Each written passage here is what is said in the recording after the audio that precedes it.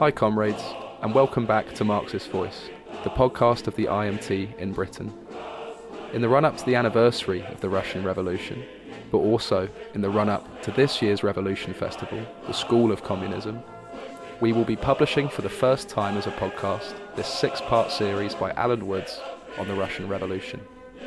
From February 1917 to the seizure of power by the Bolsheviks and the working class, Alan will take us through some of the most important lessons that communists must learn today in order to take the struggle forward.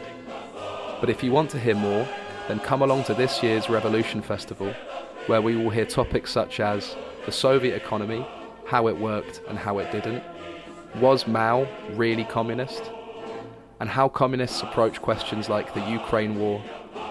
To get your tickets, head to revolutionfestival.co.uk/tickets and join us at this year's Revolution Festival, the School of Communism.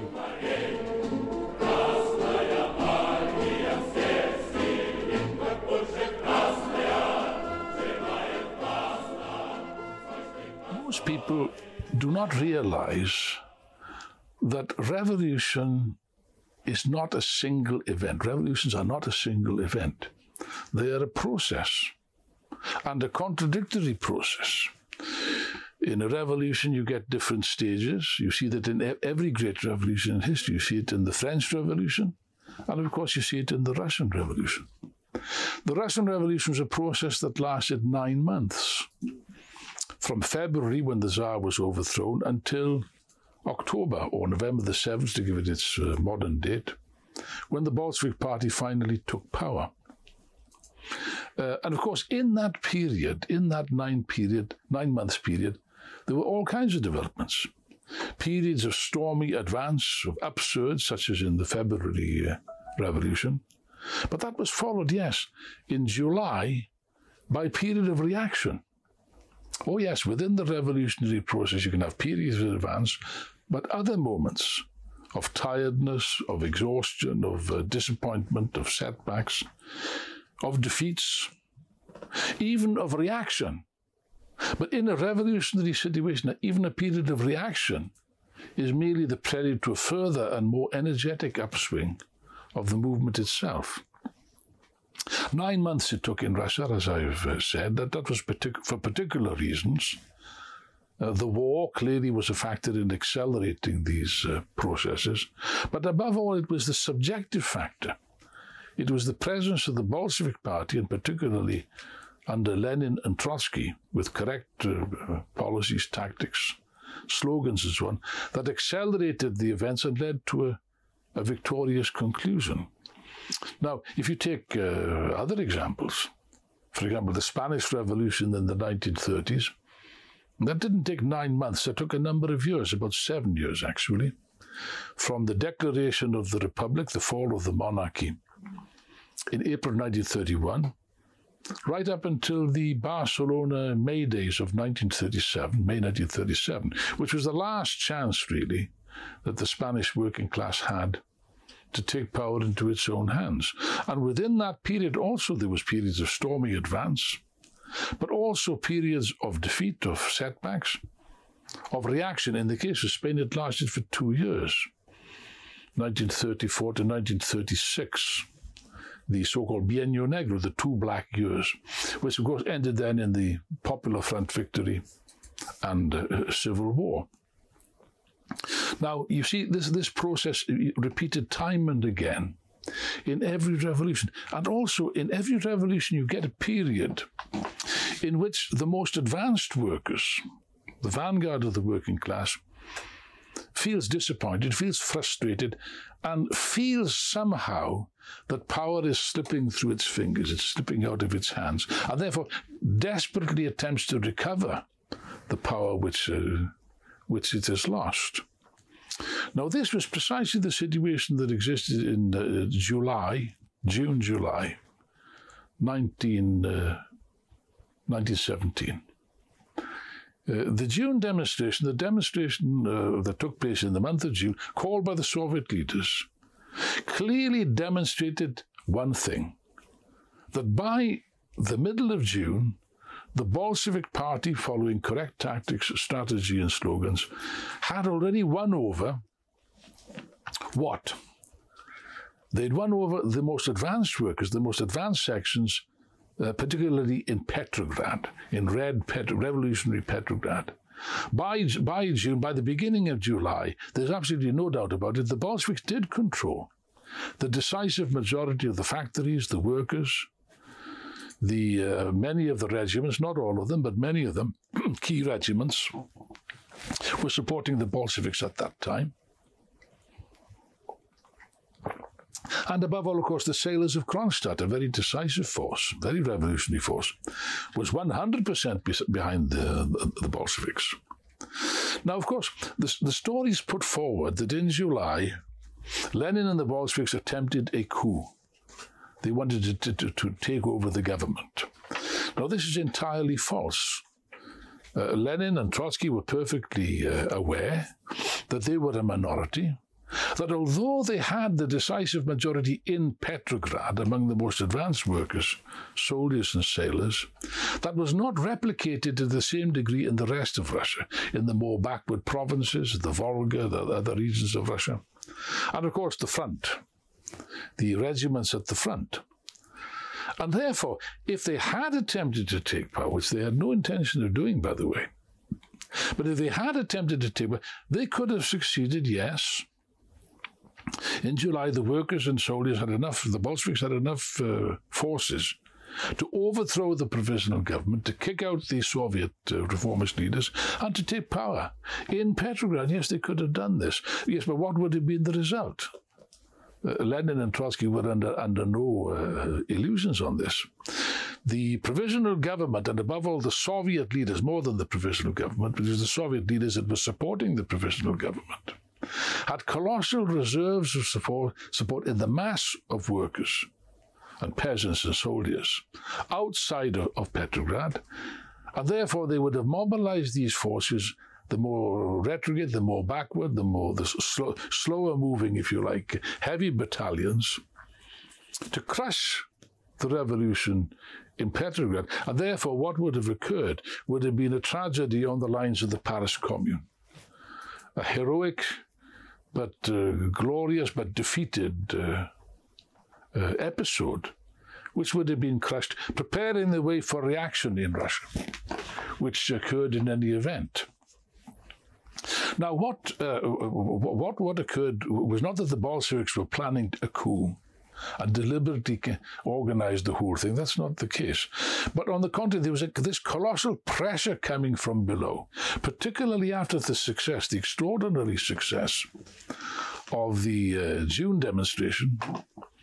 It obviously filled the advanced workers, the soldiers, the sailors in particular, probably did have the idea of that now was the time to go for it. Let's go for it. Let's take power. What are we waiting for? There's even some evidence of some suspicion among some of the workers and soldiers and sailors that the Bolsheviks perhaps were not doing what they ought to do. Why weren't they taking power? Well, what are we waiting for, kind of thing? Are these people, is Lenin and Trotsky, not deceiving us in the same way that the Mensheviks and the SRs have deceived us? This mood was definitely growing. And therefore, the Bolshevik Party had to react. Lenin and Trotsky had to do something about this. What were they supposed to do? On the one hand, they had to restrain the workers. They had to hold them back from adventures and from trying to overthrow the government at that stage, because the balance of forces was not there for that. On the other hand, could they stand aside and ignore this mood that was developed? Well, they couldn't do that either. Already they were very small, it's true, but small outbreaks of anarchists and ultra-left elements, adventurous elements, which you always find in a revolution, of elements like this that were behaving in an adventurous fashion. And that would have been a disaster, to allow the movement to fall into the hands of adventurous elements and anarchists and so on. That would have been a recipe for a total defeat, a crushing defeat of it would have been put down in blood. And therefore, Lenin and Trotsky decided to put themselves at the head of this movement put themselves, the workers were calling for, and the soldiers and sailors were demanding an armed demonstration. And Lenin and Trotsky decided to put themselves at the head of the demonstration in order to control it and make sure that it didn't go too far, that no excesses were committed, which is what the counter-revolutionaries, of course, were counting on. And therefore, during July, you had this movement, a spontaneous movement, not organized by the Bolsheviks, it's not true. But the Bolsheviks put themselves at the head of the movement in order to prevent it from being crushed, as the Spartacists, as a matter of fact, were crushed under similar circumstances in Berlin in 1919. Now, of course, this movement caused panic among the bourgeois, of course, and were terrified, absolutely terrified, at this spectre of a mass of armed workers appearing from the factory districts, of regiments of soldiers. Many regiments supported not all of them, but many important regiments, not just the machine gun regiment, but other regiments supported this movement. But the streets of the capital were filled in a matter of hours, a couple of hours. It was filled with the grey uniform of soldiers milling around with guns, with machine guns and so on and so forth, without officers, of workers from the factories and so on and so forth. The rebels surrounded, the workers and soldiers surrounded the Tauride Palace, where the Soviet was meeting, angrily demanding that the Soviet leaders take power. The Soviet leaders, of course, were in a state of complete panic. These reformists who had consistently betrayed the revolution, betrayed the masses, and supported the bourgeois and the provisional government, supported the offensive, for example. That was one of the factors of the anger of the soldiers, because by this time there was a series of soldiers deserting from the front, coming back to Petrograd with reports of the losses and the terrible suffering of the troops at the front, of the viciousness of the army regime, of the attempts to restore the old vicious Tsarist discipline which had broken down after the February Revolution. There was even a rumor put around, although it was denied, that Kerensky wanted to reintroduce the death penalty at the front. That really infuriated the soldiers, as you could imagine. The reformists were terrified at this, and they were right to be terrified, because, of course, they were on the receiving end of the anger of these soldiers and workers. At one stage, the Minister of Agriculture, Chernov, the SR, a prominent, the main leader of the SR, an old revolutionary, been in prison for many years and so on, came out to address the soldiers, to try to pacify them, try to calm them down, and he was actually seized and arrested by the mutinous soldiers, and we don't know what would have happened to him. It's possible it might have ended very, very badly for him. So furious were they. Trotsky says that, as a matter of fact, the soldiers that had actually arrested him possibly were influenced by the Black Hundreds, by reactionary elements, who, of course, were taking advantage of the demonstration to turn it against the Soviets, turn it against the Soviet leaders for reactionary purposes. And Chernov's life was saved, probably, by Trotsky. Trotsky saved his bacon, risking his own life, by the way. Trotsky, at one stage, I think it was in his History of the Russian Revolution, describes the mood that when he tried to rescue Chernov and pushed his way through the ranks of these angry soldiers, and gets into his car and tries to get Chernov off to safety. And Trotsky says at one point, he said, and Trotsky was a popular man, a very popular revolutionary leader. He said, I could sense the bristling hostility, the anger of the soldiers on all sides. And at one stage, he wasn't quite sure what was going to happen, even to him, never mind about Chernov. Such was the mood of anger. At one stage, one of the soldiers or sailors brandished his fist at Chernov and said, "Take the power, you bastard." or words to that effect. Anyway, Chernov got off lightly. Trotsky saved his life as much, saved his bacon. Of course, at that stage, as could be expected, because this movement really had no perspective, it had no program, certainly didn't have the program of taking power, which is what they tried to accuse the Bolsheviks of doing quite falsely. There were provocations, there were people killed. Machine gun fire was opened up from high up in buildings. Obviously, the remnants of the Tsarist secret police, the Okhrana, and other reactionary elements opened fire. There were people killed. There were corpses in the streets of people that were killed, mainly soldiers and workers. And of course, eventually, inevitably, the loyal regiments appeared from outside of, called up by phone. The reactionary element, not reactionary, the loyal, confused soldiers who still were loyal to the Soviet leaders, turned up, and of course the whole thing collapsed. The whole thing collapsed quite as quickly as it had arisen. And these rotten petty bourgeois labor leaders, so-called labor leaders, who were terrified out of their wits, trembling in their shoes in the face of the workers and soldiers and sailors from Kronstadt. Now, of course, they became full of themselves. They recovered their scattered wits once they had the bayonets behind them of the forces of reaction, as they thought. And, of course, then they unleashed, naturally, an orgy of reaction directed against the Bolshevik Party. Bolsheviks were arrested left, right, and center. Particularly the leaders were arrested. Workers were beaten up and even killed in the streets. The petty bourgeois that were being terrified out of their wits, all these wealthy, well-to-do citizens of Petrograd, came out onto the streets under the Nevsky Prospect, showing off their fur coats and their posh cars and their rich ornaments and all the rest of it, showing off their hatred, their absolute fanatical, furious hatred of the working class. And they took their revenge, oh yes. Particularly against the Bolshevik Party, the reactionary troops, Black Hundred troops, were sent to the premises of Pravda, and they smashed it up. They destroyed the printing presses and so on. Pravda was the Bolshevik Party newspaper, that was smashed.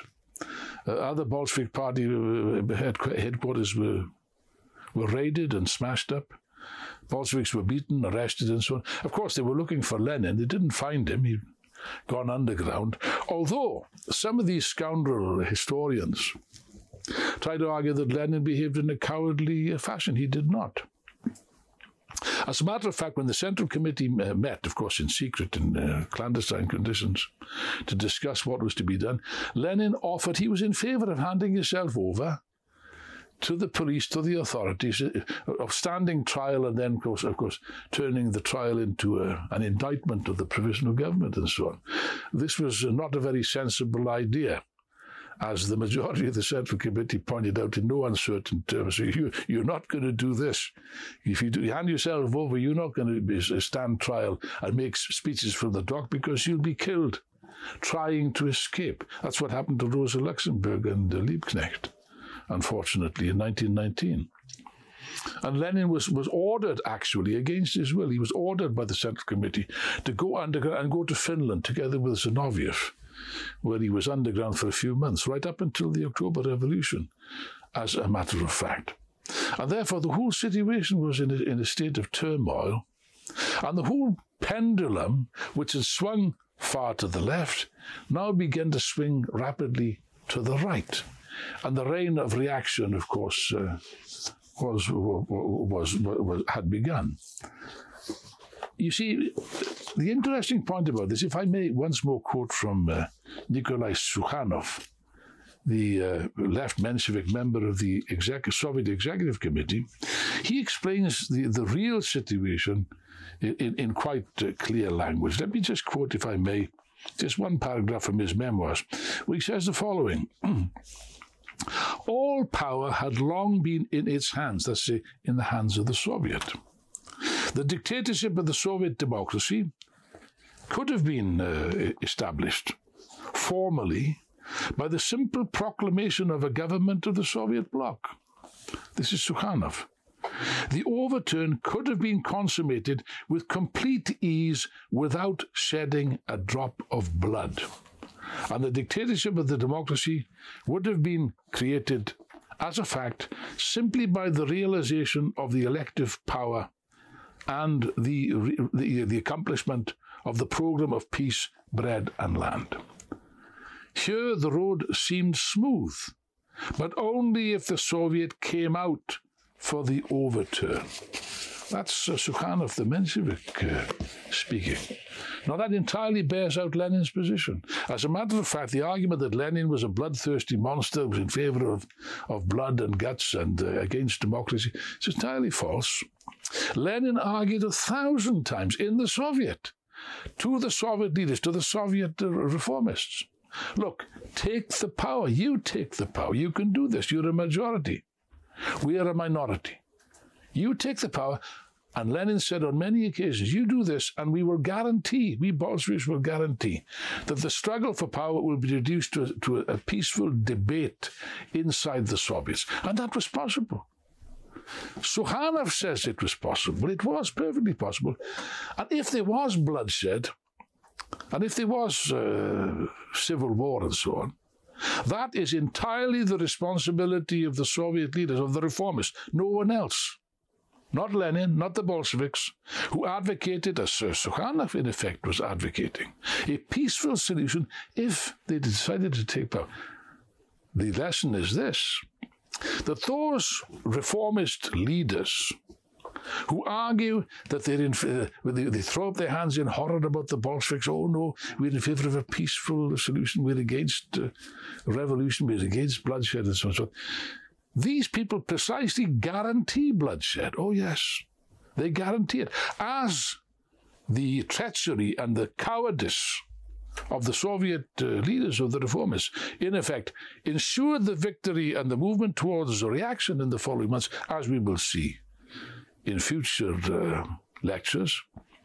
They guaranteed the victory of reaction, and they guaranteed, ultimately, that the revolution could only be solved by violent means. That was the responsibility of these people who call themselves pacifists and reformists and Democrats and all the other nonsense. Whereas in reality, it was Lenin and the Bolsheviks alone that put forward the real program of a peaceful transformation in Russia, and the same program, incidentally, I might add, would be applicable today for any country in the world, provided that the policy of Marxism, the revolutionary road, is followed. That's the only way, as a matter of fact, to guarantee a peaceful, non-violent transformation of society.